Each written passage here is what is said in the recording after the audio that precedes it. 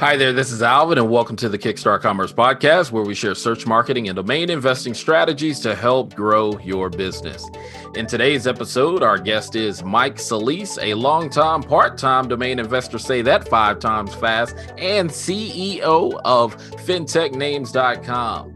Today, Mike and I discuss how a marketing and finance background during the early days of the internet led Mike to discover the domain industry. Mike also shares a bit about how he uses marketplace data when buying and selling domains in the fintech niche, including blockchain, token, crypto, and many other keywords. We also discuss a bit about the how and why journaling daily auction results, how this has refined his strategy over time to identify undervalued domains.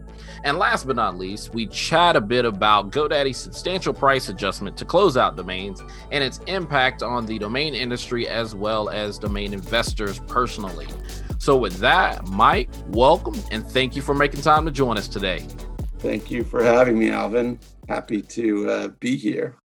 Yeah, man. I'm excited about having you on the show. So to kick things off, Mike, briefly share at a high level with our listeners a bit about yourself, who you are, your personal and professional background.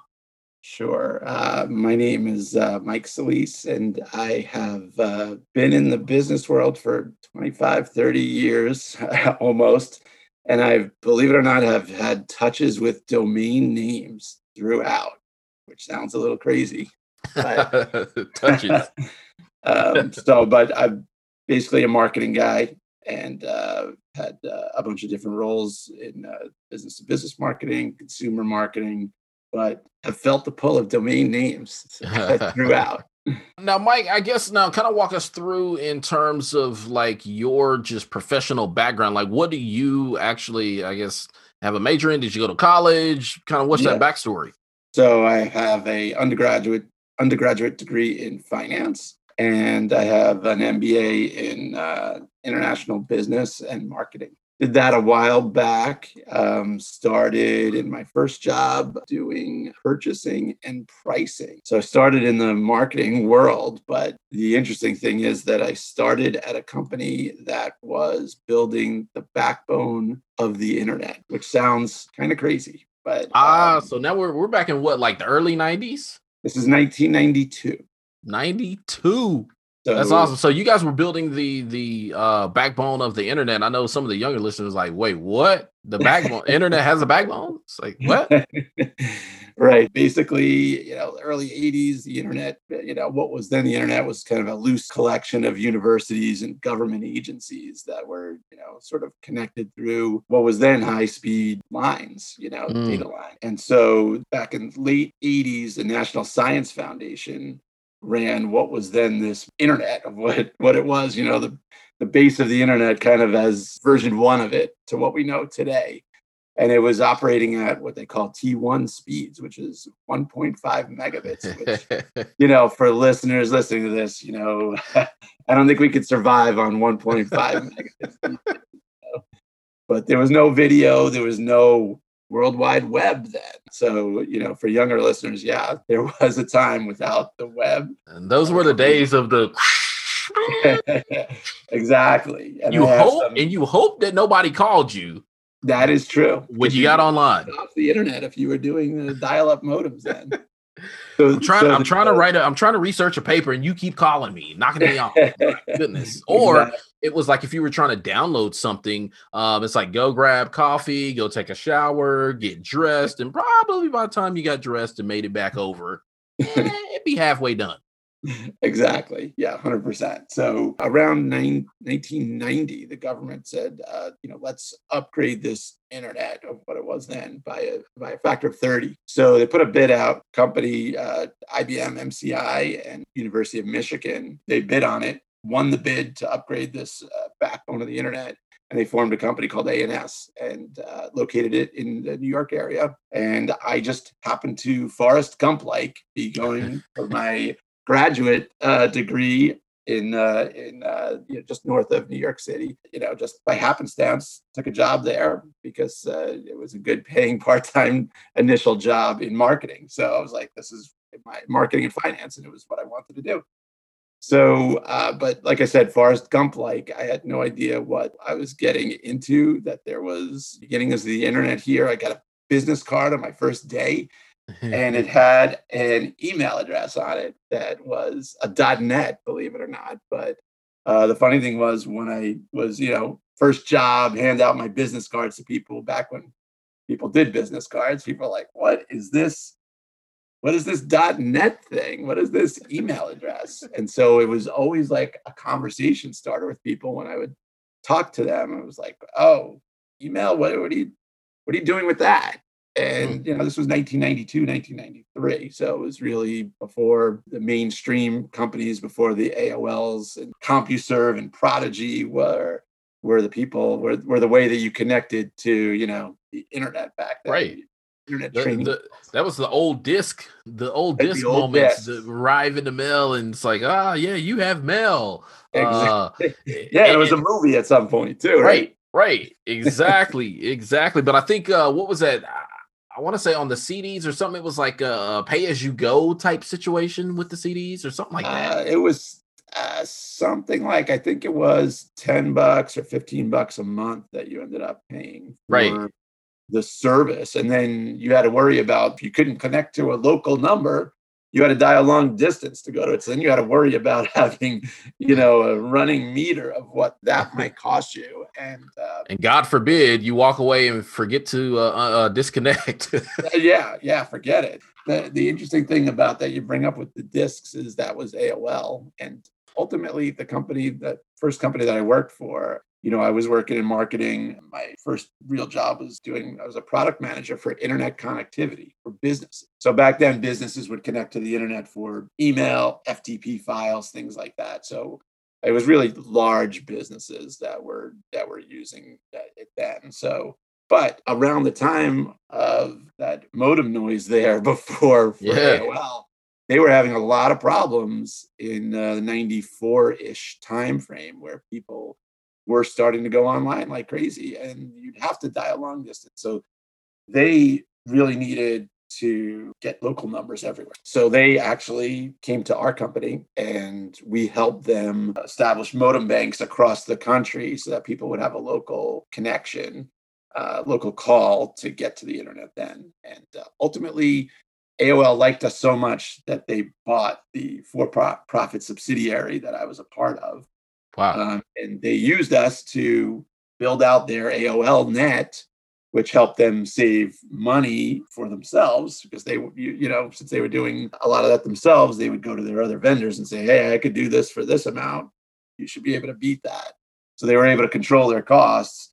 And then, the good part was we also had the corporate customers as well. So the corporate customers Mm. used the internet during the day, and the consumers, the AOLers from back then, used to use the network at night. So it was a really efficient use of the internet, of the investment that they made in buying my company. So it was just interesting from starting out there to being part of AOL, which at the time was like, in 95 was like the coolest company around. It was like, I guess, what, Tesla or something like that today, or something, that's just a rocket ship, that was going bonkers in a good way. Right. Now by this time, then by the time AOL had purchased the company, and so that's an interesting thing in terms of AOL was leasing commercial lines for residential use in the evening, at night, which is, now you kind of think of that, you're like, wait, what? That it doesn't register today, because so many people, it's probably reversed, that we use the internet more on a personal, basis than we do really a commercial basis. That's probably true with Facebook and YouTube and E- Netflix and all Exactly. those All these data things centric that things. didn't exist back then. Exactly. But I guess where I was going was, so by that time when AOL had purchased ANS, like, Mhm. had you had any run-intos with domains by that time, or are you still kind of So, out there on a Forrest Gump trail, just yeah. No, well, so when we were bringing in new clients, corporate clients, part of, I was doing some of the marketing to get them, the advertising, things like that, helping out the sales folks, training them and all of that stuff. When somebody would go for a connection, they would get assigned a project manager. And part of the project manager's job was to get the domain name for them.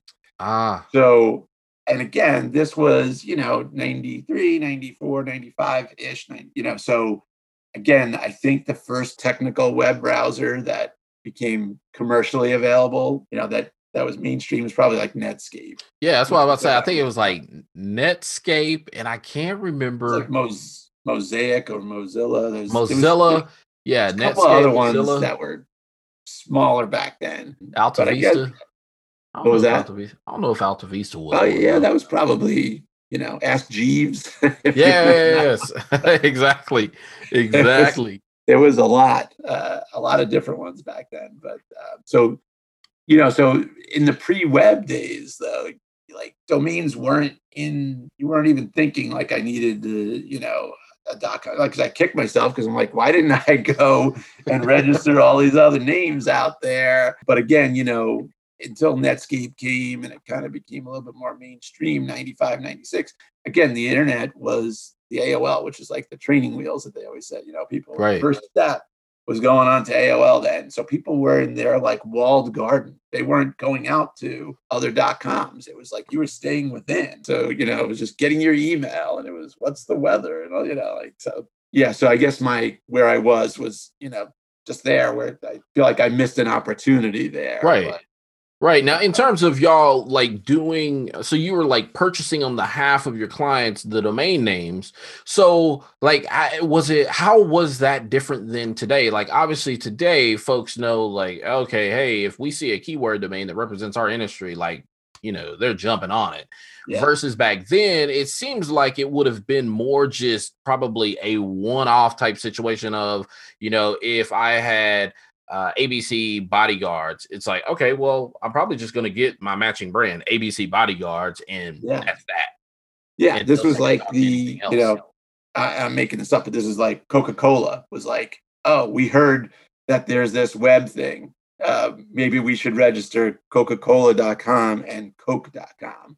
And it was literally like that. So what they weren't even thinking, let me get like soft drink or Sprite, soft drinks or anything. Or beverage. It was really just getting the name for, email, and then it was also then for, I guess we need to have, a website. That's gotcha. So like, I guess we need a base, the basic one. So like, if you went back to probably like Wayback Machine and looked at, Coca-Cola.com, I haven't done this, but look back to like 95, it's probably like the most rudimentary site ever that was there. But that's what folks were doing back when 94, 95, around there. So gotcha. And so then AOL then purchases ANS, and then not too long after that, now AOL basically gets traded, or some or another happens to where you wind up at WorldCom. Right. Yeah. So what they did was they traded us over to WorldCom, and WorldCom had bought CompuServe. If you remember those guys, they were another dial-up provider. There was the big three. It was AOL, CompuServe, and Prodigy back in the early 90s. But so WorldCom had bought CompuServe, and they said, you know what? We really just care about the more of the business end and the plumbing, and we want to hold on to that. We don't care about the consumer part. Right. So they traded the consumer part of CompuServe to AOL. AOL said, hey, we brought our costs down and built out our AOL net. We don't need this business part, this plumbing part anymore. We'll trade that to WorldCom. So that's what they did. They kind of traded where AOL became like, got all the consumer stuff, and WorldCom took all the business. And back then, and this was, I guess like 97-ish, if I remember. I think it was around there, 97. Yeah, I was about to say, it was probably like late 90s, somewhere along in there, because I remember graduating in like 2002 with a bachelor's, and I remember Nortel and WorldCom. It was like right there at the crash of everything, and I remember thinking prior to the crash, like, oh yeah, I'm gonna go either work at Nortel or WorldCom, and that crash happened, and it was just like, yeah, Audible, next play, choose something else. And so I guess it kind of that same thing happened for you, because obviously WorldCom was in the news in not such a good way. Right. Yeah. So yeah, fast forward the story a little bit, right? So it was they traded us to WorldCom, AOL to WorldCom, and then WorldCom the next year or within a few months merged with MCI, which was the number 2 telephone company. AT&T was obviously number 1. So Right. I went from a company that had 30 people in it in '92 to 75,000. Wow. Basically without leaving my desk. It was crazy. Within 6-7 years that part of like this whole behemoth, which WorldCom was growing like crazy through acquisition. And then like you said, things were going okay there until they weren't in 2002 when I got married that year. I come back, first day back from my honeymoon, the largest fraud ever was uncovered in American business history. Here's your pink slip. It was WorldCom, and I think it was 3 or 4 billion or something. Right. Time it was the largest. I think it's no longer the largest, but that was crazy. Life changing to go in 10 years. Like I saw so much career wise, right. With the growth of the internet and the web and all of that stuff, and just to sort of a corporate evolution. Then it was like, wow, it went bad and fast. Wow. And so at that moment in time, now, obviously you said, you come back, you get married, you go on a honeymoon, you come back, and it's kind of like, hey, there's your pink slip, because you just kind of know it's inevitable at that point. Like you're Pretty not much coming back from this. Like this is not that, ultimately, you're right about that. And, it was a change for me, where I went, I said, okay, I learned a lot here. Did the, sort of like the business marketing stuff. And I just made a conscious decision to go into more consumer marketing to learn that aspect of it. So I went to, another company where I started to do consumer marketing, customer acquisition, and selling different products. And really that's where I ended up getting my next encounter with domain names. So most of what we did was print marketing for brands, and including some of our own. The company, it was ultimately part of Time Warner. I became part of Time Warner. So one of the things I was doing it was a division of Time Warner, was launching a magazine website.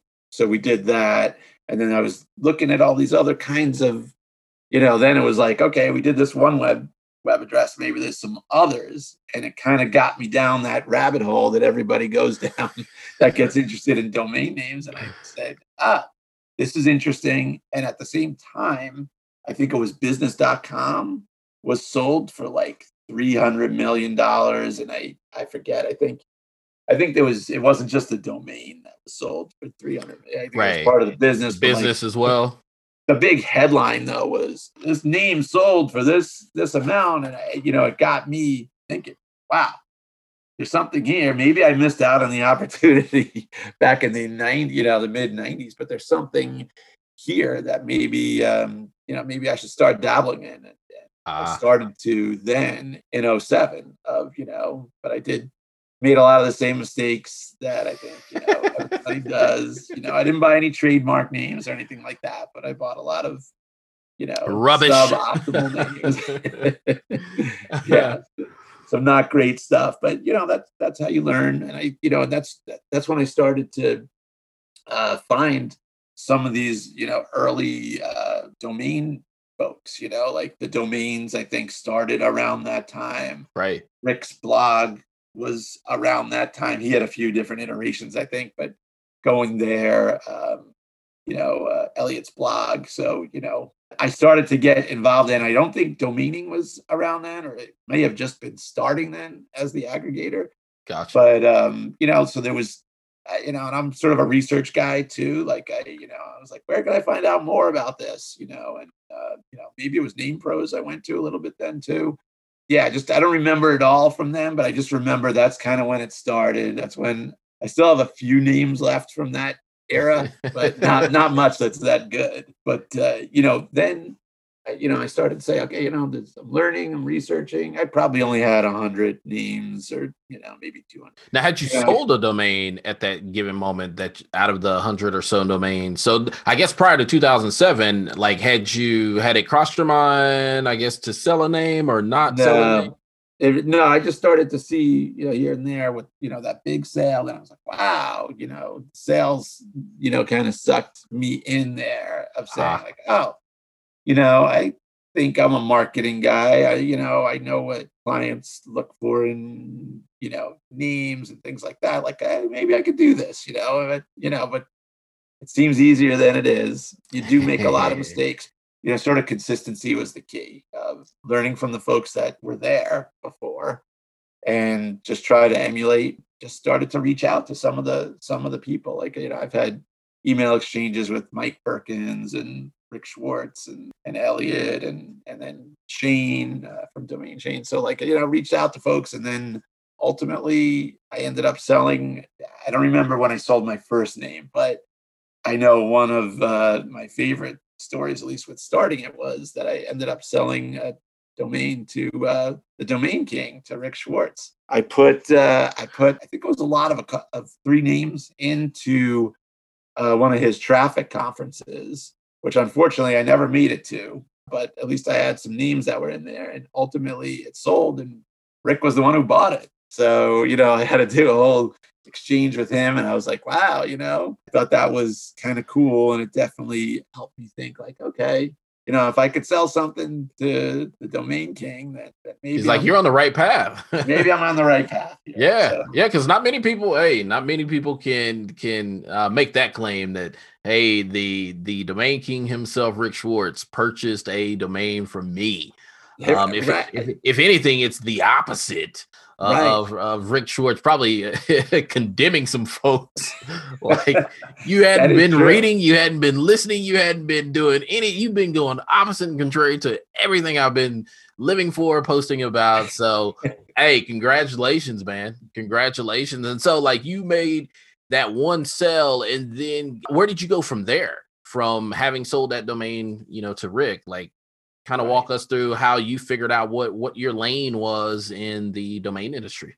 Yeah, so that was 2012 when I sold the name to him. It was the latter part of that year, and so that definitely helped me think like, okay, I could sell some of these names, and the carrying costs weren't that much then. And I don't even remember what I sold it for with Rick. I was trying to look for it, I couldn't find it, but so started then to reach out more to talking to people. Went to my first NamesCon in I think it was 2015. So I think that really helped me as well, just to gain more knowledge, meet real people, get connections. That was really important for me, And that same year, VeriSign had a contest that they put out for the 30th anniversary of .com, of Symbolics was the first .com, right? From 1985. They had this contest where they were going to choose 15 folks that had just registered names. They were going to pick the top 15, you'd win a prize, and then ultimately they're going to pick one of the 15 to be the big winner. So, one of my names was actually chosen to be a finalist. So I was one of the top 15. LastSecondFlights.com. LastSecondFlights.com. That's a 3-word. It's a 3-worder. I don't know why I chose that. Something must have sold at the time. Something must have sold that was like last minute something. And I said, what about last second? Well, that's what I was thinking when you said last second flights. I was like, I'm thinking more like last minute flights, or that's the only one that actually I went to was last minute. So I was like, what? How last second flights? But you wound up, hey, you registered it, you entered it, and you wound up being a finalist. Yeah. So I made some money, off of that. I ended up having to do a video to try to all the final 15 to do a video, and then there was like a social aspect, and ultimately I didn't win, but I was in the top few, I think.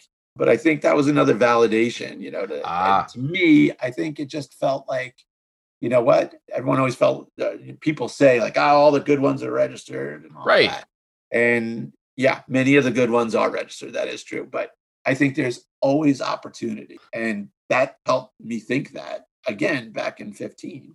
That the contest itself was you got to register a name, put it out there that could ultimately be a business. My thought was that this could have been something, I still actually own the name, but I always thought that there could be, I've had queries on it too, but just nothing that was compelling enough. But my thought was that, hey, maybe there'd be a way to build an app or something like that to sell the inventory, like a Priceline is kind of doing, or Hotel Tonight or whatever it is, where they're just selling inventory at the at the last minute, last second kind of thing. But yeah, so that was another interesting part for me in the domain journey. But really, that was around the same year where I felt like I wanted to really find a niche, or like you just said, like a lane or an opportunity. And I started to do a lot of research to figure out what that could be. A lot of things led me to my background in finance and marketing and some of the technology background. And I ended up looking at the finance area and just figuring, as apps were being developed, again, this is now 5 years back, it's hard to remember, like, when did apps become a huge thing? And I think it was then, or it was probably a little bit before then, but like the Ubers and the, all these things have been over the past, 4 or 5 years or so that have become like so mainstream to us now, right? That you do everything, Yeah, it's like the Groupon. It's like there was that, I guess you'd say, I mean, there's been little moments, critical moments, but you're right. It's like Groupon, Uber, Airbnb, like all these things kind of came along around about the same time. Yeah. So, and I was thinking like finance hasn't really been disrupted at all. You feel like all these other areas are being, disrupted in a good way. Right. Is there something that could happen? Also,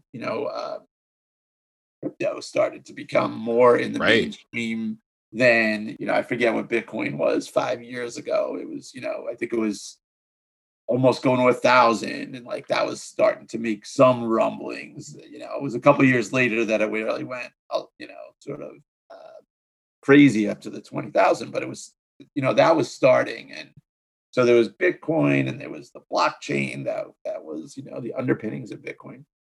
And I started to do a lot of research and went down that kind of rabbit hole, and really thought that there was going to be this great opportunity in financial technology, which fintech is short for financial technology. And so I felt like this was going to be sort of the area that I was going to focus on to come up with names and secure, for companies and products and services that they may have. So I just felt like everyone, we were buying stocks the same way from the 90s.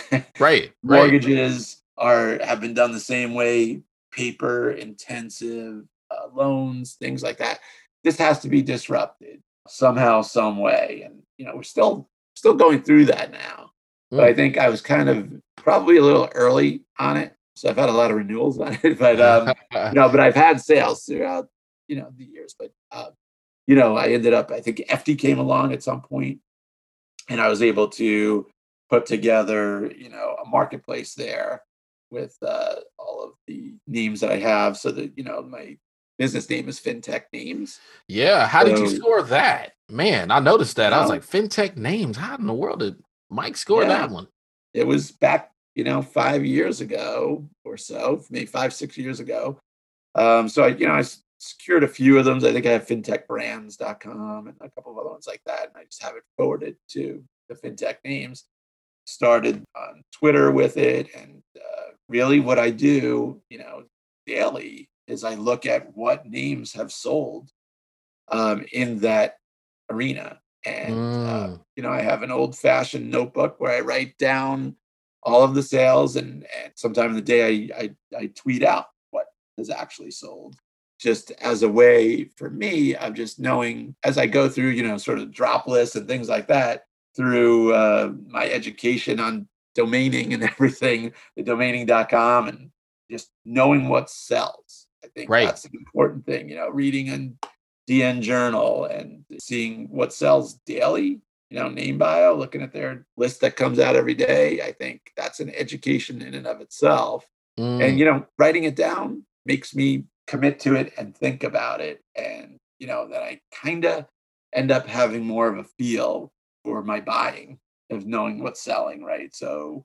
I think, it helps me in that way of seeing what sells. And you do this every day? Every day.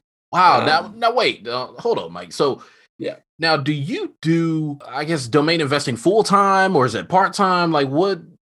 No, it's part time. I work for a marketing agency in the New York area. So that's my full time. So you got a full time job, you have a family as well, you have kids, and you still make time to sit down every day to go through the list, to go through what's sold, write it down in your notebook.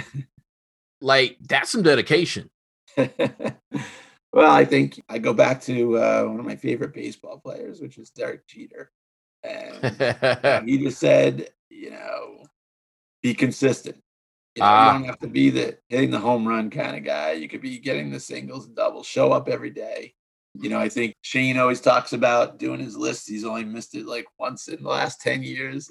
I'm just like doing the same, try to stay in that consistent lane. And, hopefully it gets you somewhere, at the end of the day, that you just hope that you'll get the occasional home run, hopefully. But, getting those double singles, making sure you're profitable year in and year out, I think, is kind of the key. But exactly. Trying to do it all, right? You try your best with whatever you do.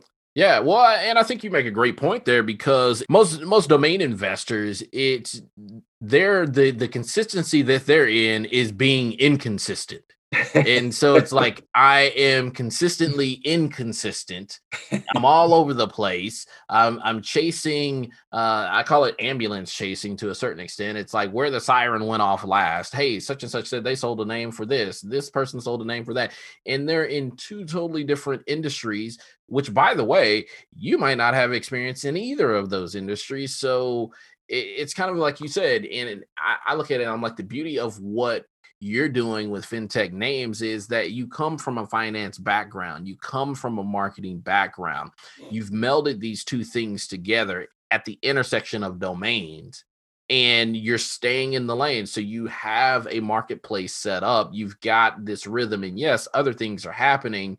And while it probably, you probably do look over time to time and go, man, I should probably get into that. But you're staying the course and you're saying, no, I'm going to not, hey, if a grand slam happens, if a home run happens, great. But if I get a single or a double, that's what I want to strive for. And so that's the thing that brings about longevity, in which that's likely how you've been around since, early 2007, is because you found the lane, you found what you were good at in terms of your experience, and then went and applied that to domain names, that lens, if you will. And you've been basically adjusting and refining along the way, I take it. Yeah. Still buying names, not that many, it's harder. Especially. So how many do you buy in a given month? I think I probably ultimately I have under 1,000 names. So okay. I'm not going for the mass quantity. I'm definitely going for more of the quality stuff, but I have found it increasingly difficult to find drop names. I mean, why is that? I think more people are doing it, but also in the niche that I'm in, there's more eyes on the names that I look to buy. So like, if it's one of the auctions, it goes out of control. Oh, if it's totally. Closeouts, they're not making it to close out anymore. So I used to be able to scoop up a lot more. Yeah. Of these inventory names, and it's just and I try to be disciplined. Like I'm not gonna chase. Really, I'm not gonna chase names when they go crazy in the marketplace. So totally, it's easy to get wrapped up in it, though. It is. It is. Now you mentioned an interesting. So the auctions are going just crazy. these days. And so, you definitely have to be focused in your approach of what you're going to get. And, you have to have that proxy bid line of I'm not spending more than this and I'm sticking to my guns. And if it goes past that, oh, well. And so a lot of times for me, it's I throw a bid out there. And if it goes past it, that's it. I'm not in anymore. Now, juxtaposed to that, the closeout auctions. Now, what's interesting is so at the time of this recording, it is a Saturday morning on January the 16th. Now, we had some news yesterday that came out about GoDaddy and their change to the closeout auction pricing. And so, what do you make of kind of this change that's coming as of February 1st? Likely by the time this recording hits, it'll already be out. But what do you make of them changing the new pricing structure for, domain investors to make it, they say, level the playing field for those who have the API and those who don't have the API? Obviously, they're saying, look, we're going to bring this new pricing structure. On day one, it'll be $50. On day two, it'll be $40. Day three, $30. Day 4, $11. And the last final day, it'll be $5. How do you think that's going to change domain investing? And will it change your strategy in terms of, closeouts?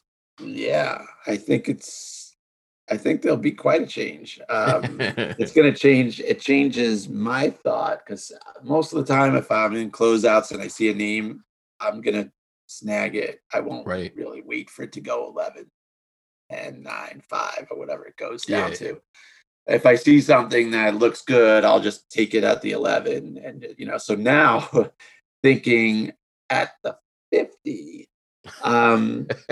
your margin of safety goes down a bit there of saying, okay, if it's a great name and somehow has already slipped through things at that point. Right.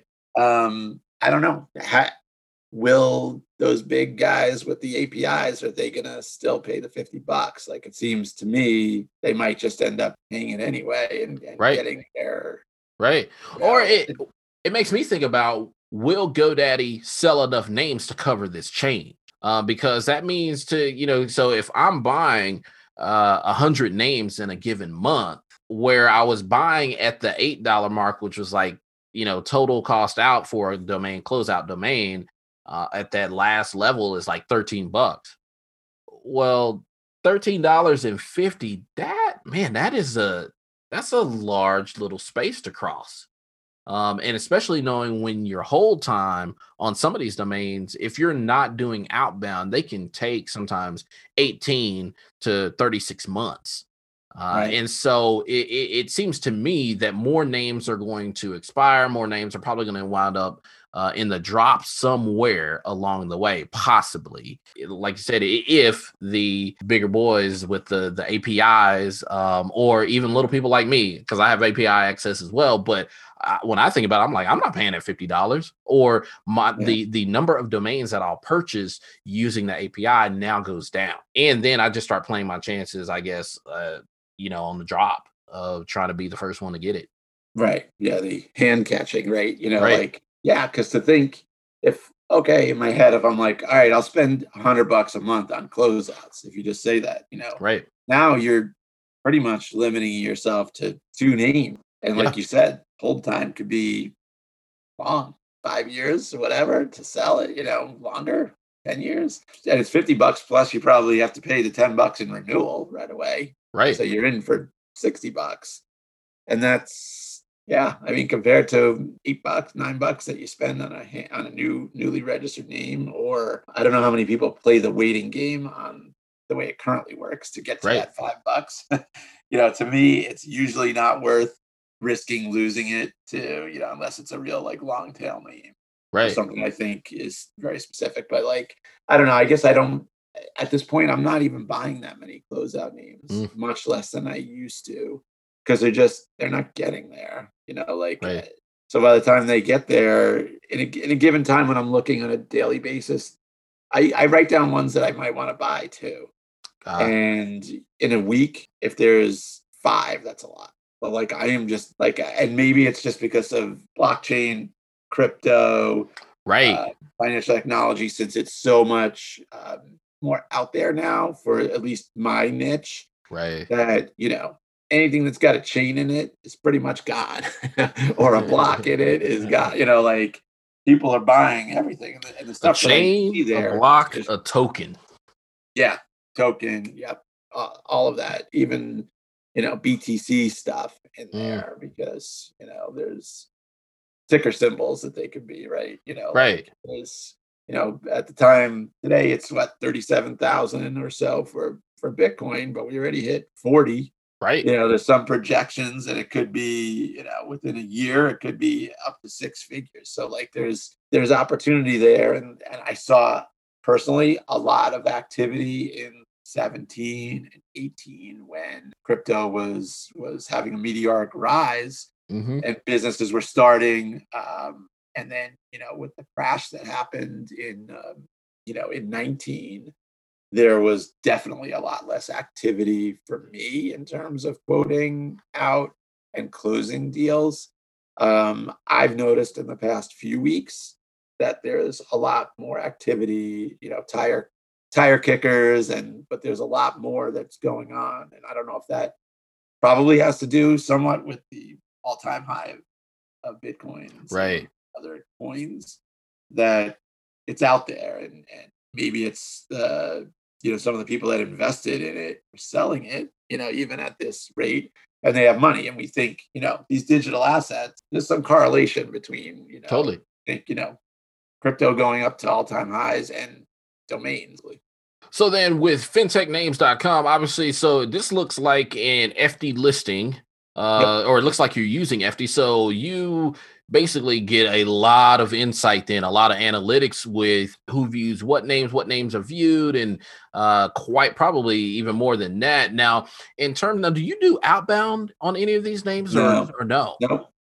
Okay. No, so that's the other thing that I, besides doing my list every day, that I, write down what sells for myself, looking at those analytics like you talked about, like how Mm, many visitors I'm getting monthly to the different names, uh, helps me in looking at, some of the trends there, seeing what names I've gotten, inquiries on, where I've had discussions, and that kind of helps me when I'm looking to buy new names.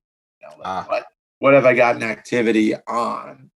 And not just on a weekly basis. I'm looking at it over more of a trend, looking over a year, or 6 months to a year, to see what might be trending, and just to see, because then occasionally something will pop up when I see that is a closeout, or that's coming up for auction or whatever, and like, oh, okay, like, maybe I have a little bit more insight than just the average person, of saying, like, okay, or I've sold a name that's similar.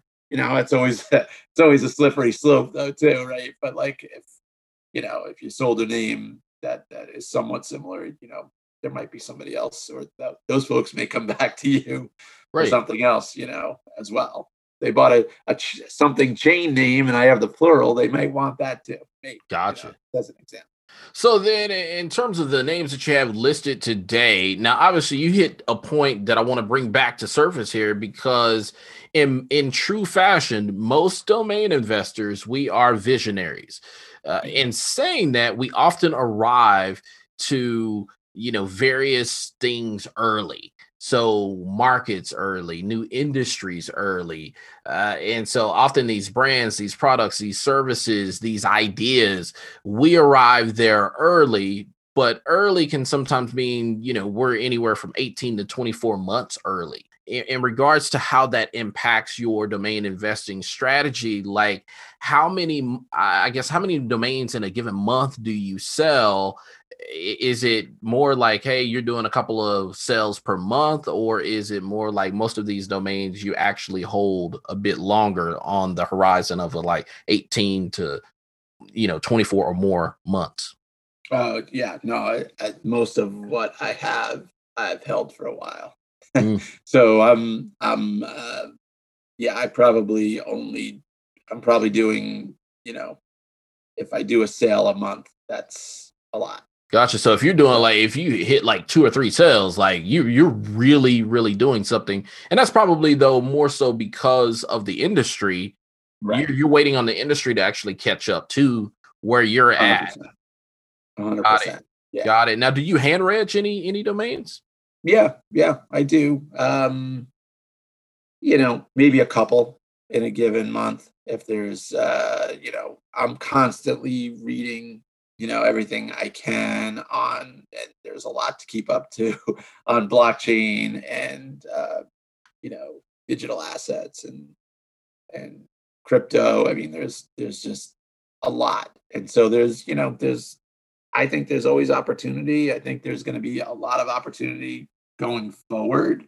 I think we're still in early innings with blockchain and crypto. I mean, look, you're still not, if you're doing a refi of your mortgage, pretty much think it's still paper intensive. I'm sure it's the pandemic maybe is helping move things forward. Probably Yeah.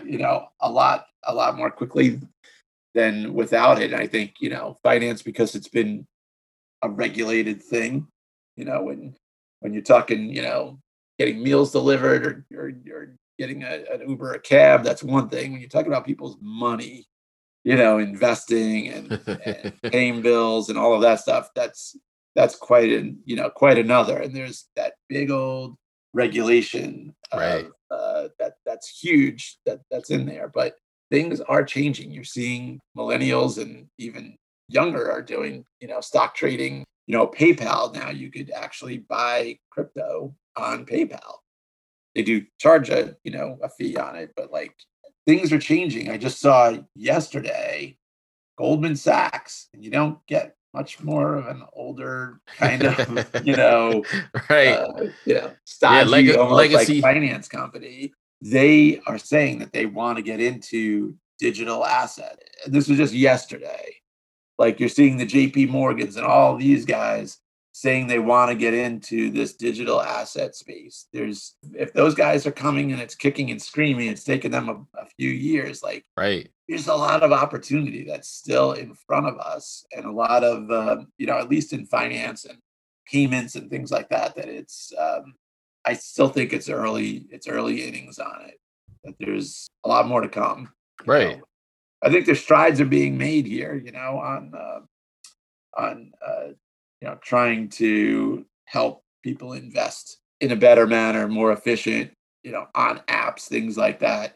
But I do think, mortgages and, some things like that, even some of the fraud stuff that continuously still happens on credit cards and things like that. Like if some of that stuff starts moving to the blockchain, it should be more secure. Things should happen faster. If you were trying to send money to a different country, it's still so inefficient. Oh, totally. You have to go wire money at one of these places, and it's kind of like, it takes time and it's super expensive to do it.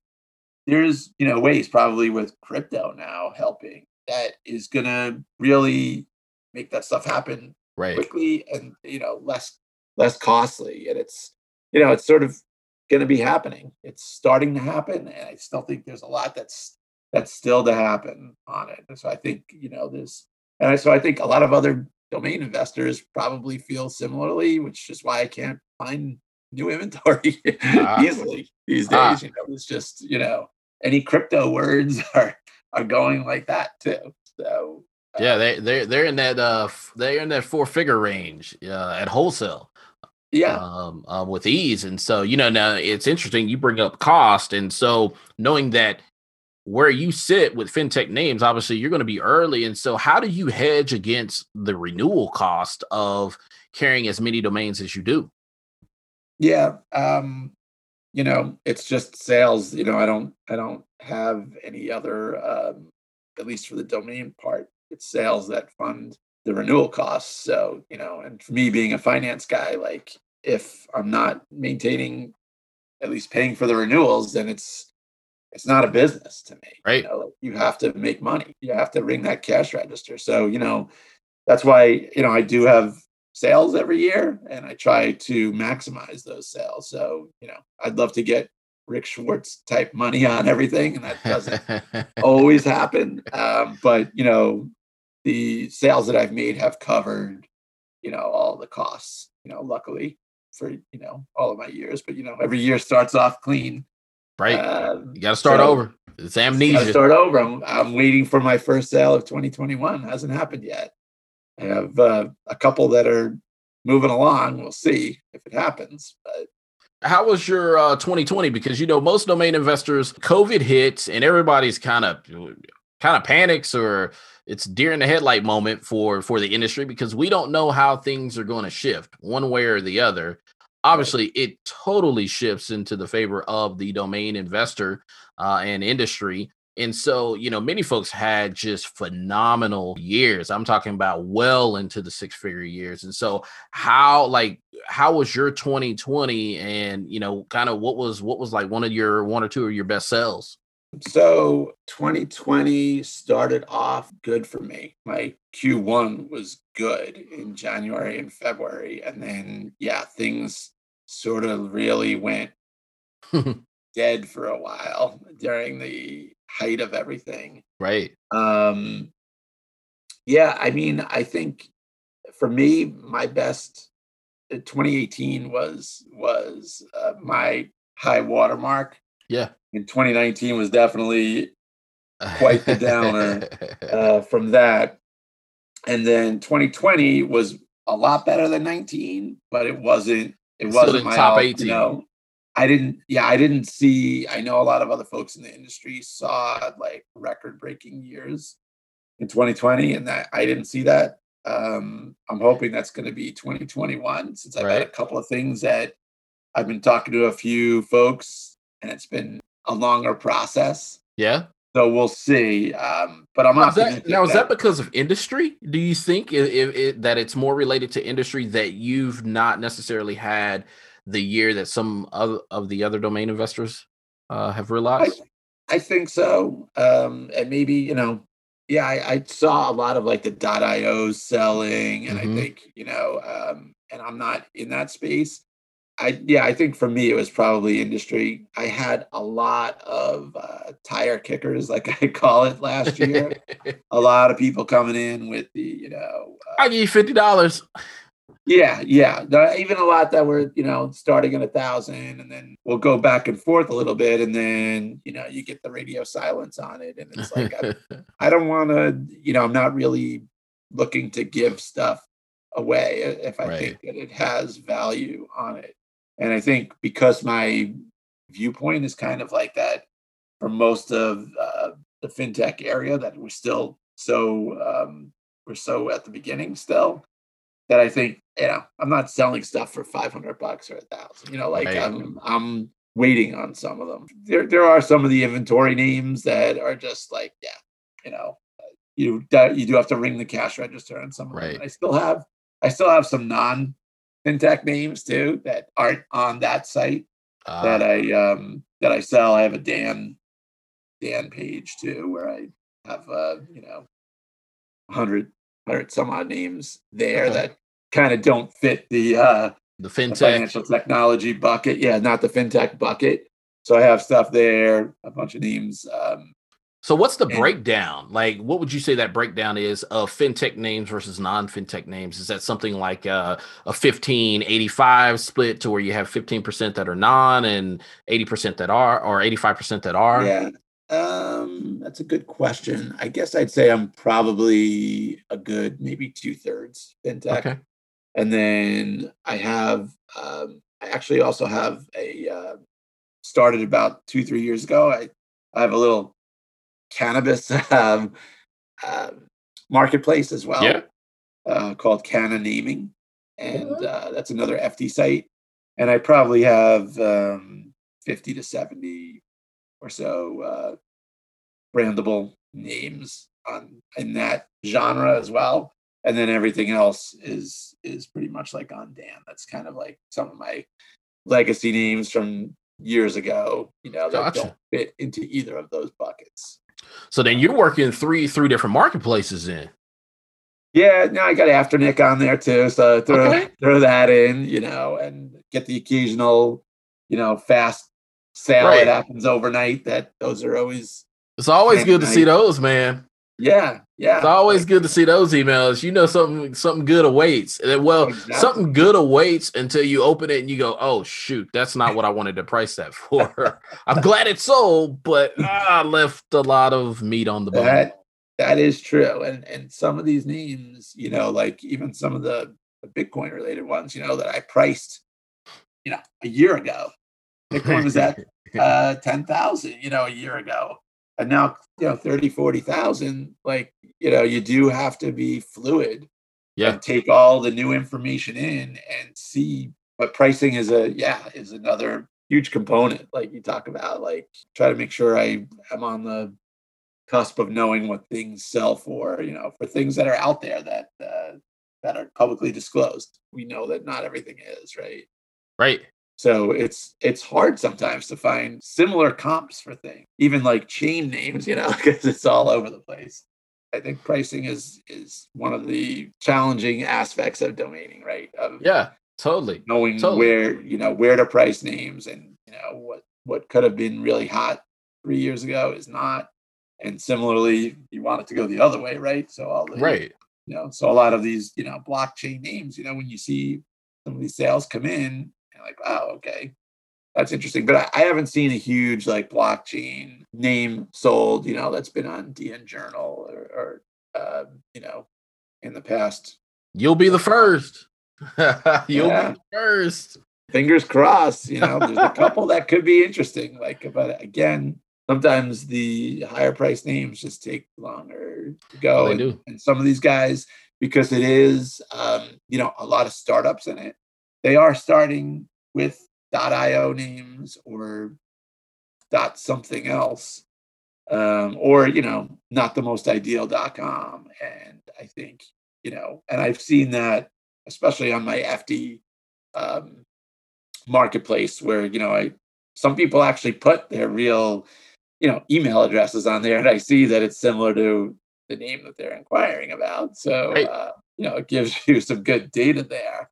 But you just see, and then sometimes I'll get inquiries, and then I start doing like a little search, and I see, oh wow, these guys are now a startup that's been around for 2 years, and they're using the same name as mine, but in a different extension or whatever. And now they're somebody to be reckoned with, which is kind of interesting, right? That it's like you set up camp at the beach, 8 in the morning, and all of a sudden, it's noon before you know it, and there's all these people around you. And it's kind of like, oh, I had no idea that.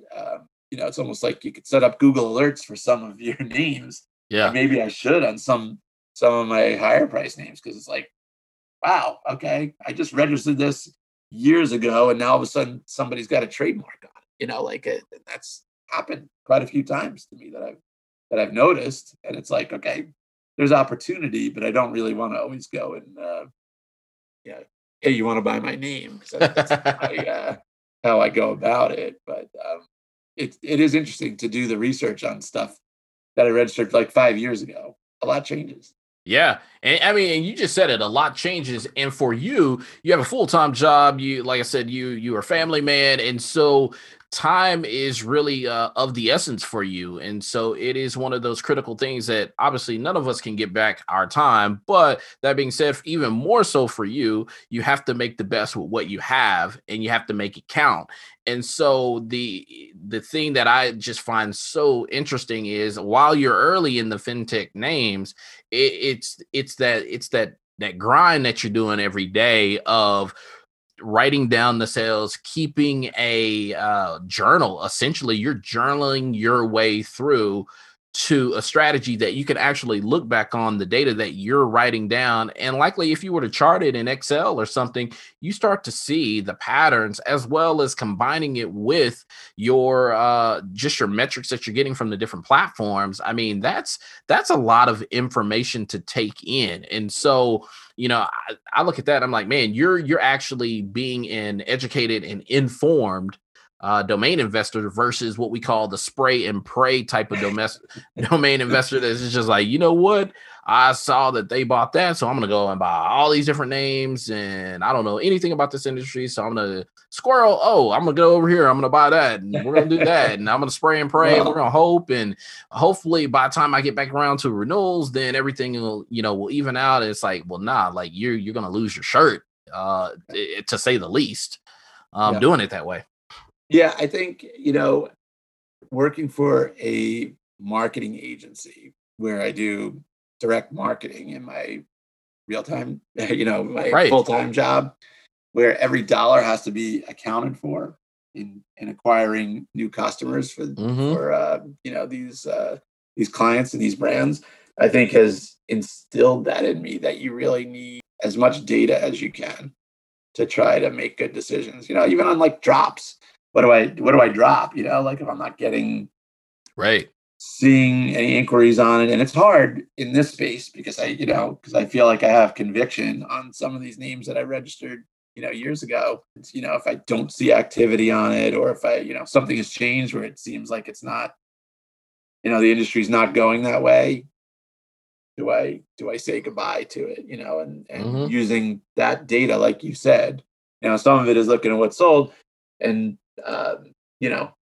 inquiries, just using, I think all the data at your disposal. And I think for, anybody listening to this, that's what you have to do. Could be your secret sauce, is knowing, what do you have in possession that could help you have an edge, I think is the key. Right. So like for me, it could be, looking at all of this data and saying, this is what helps me decide what to keep, what not, and ultimately what to price things out. I do have stuff at Buy It Now in not that much on the fintech name side, but on all of my other stuff, I pretty much have at Buy It Now. And on my higher value names, that I definitely feel like it's so fluid out there, especially in a burgeoning space like this, that, I need to see in order to continuously reprice, depending on what happens.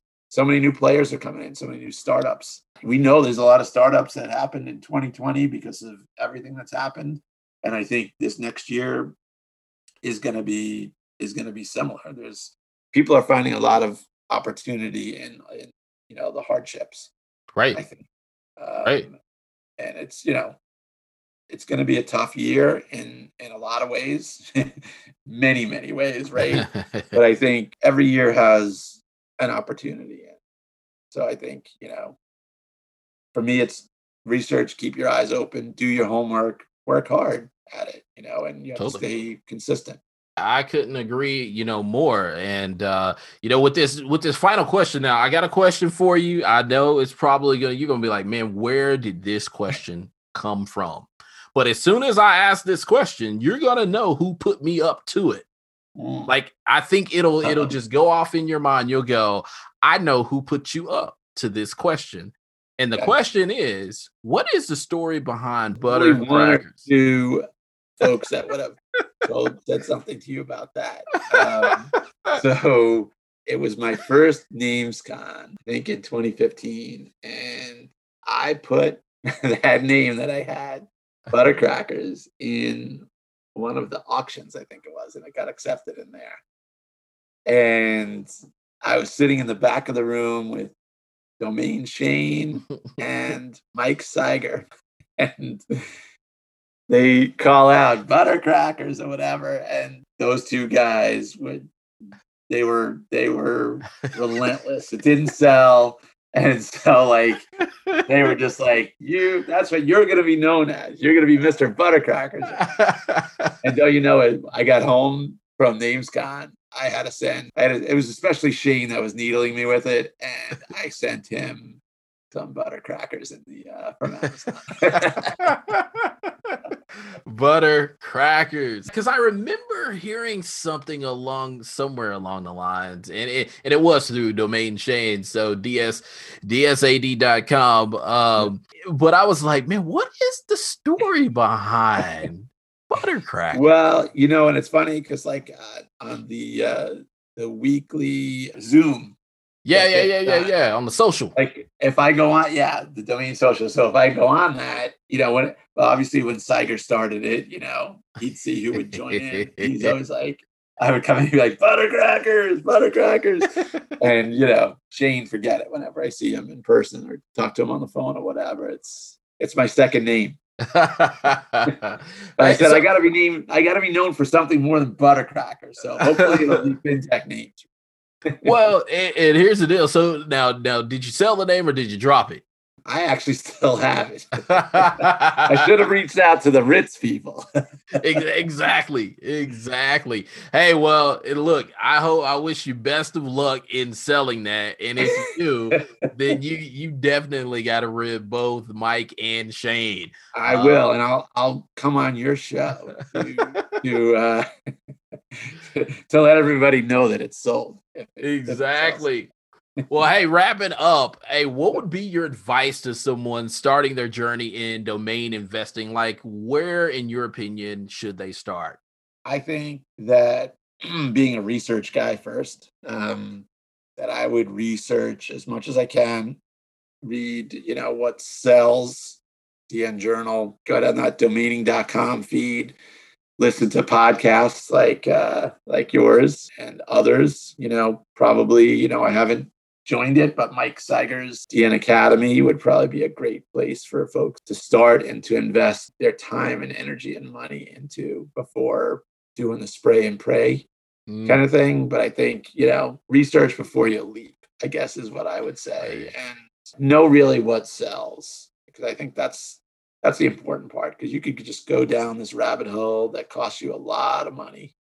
And if it's just for a learning experience, fine. But if you want this to be a side business or ultimately a full-time job, you just have to put the time and energy into it. And, I think being consistent, like I said before, is important. Showing up every day and doing it. Definitely. And last but not least, is there anything else that you'd like to share with listeners? If anybody's heard anything from this and they're like, man, I really want to, get in contact with Mike, talk to him about this or talk to him about, FinTech or buttercrackers.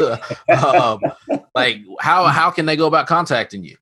Yeah. So they could, go on the fintechnames.com site and, I'm Mike at fintechnames.com there. Twitter, I'm on Twitter at fintechnames.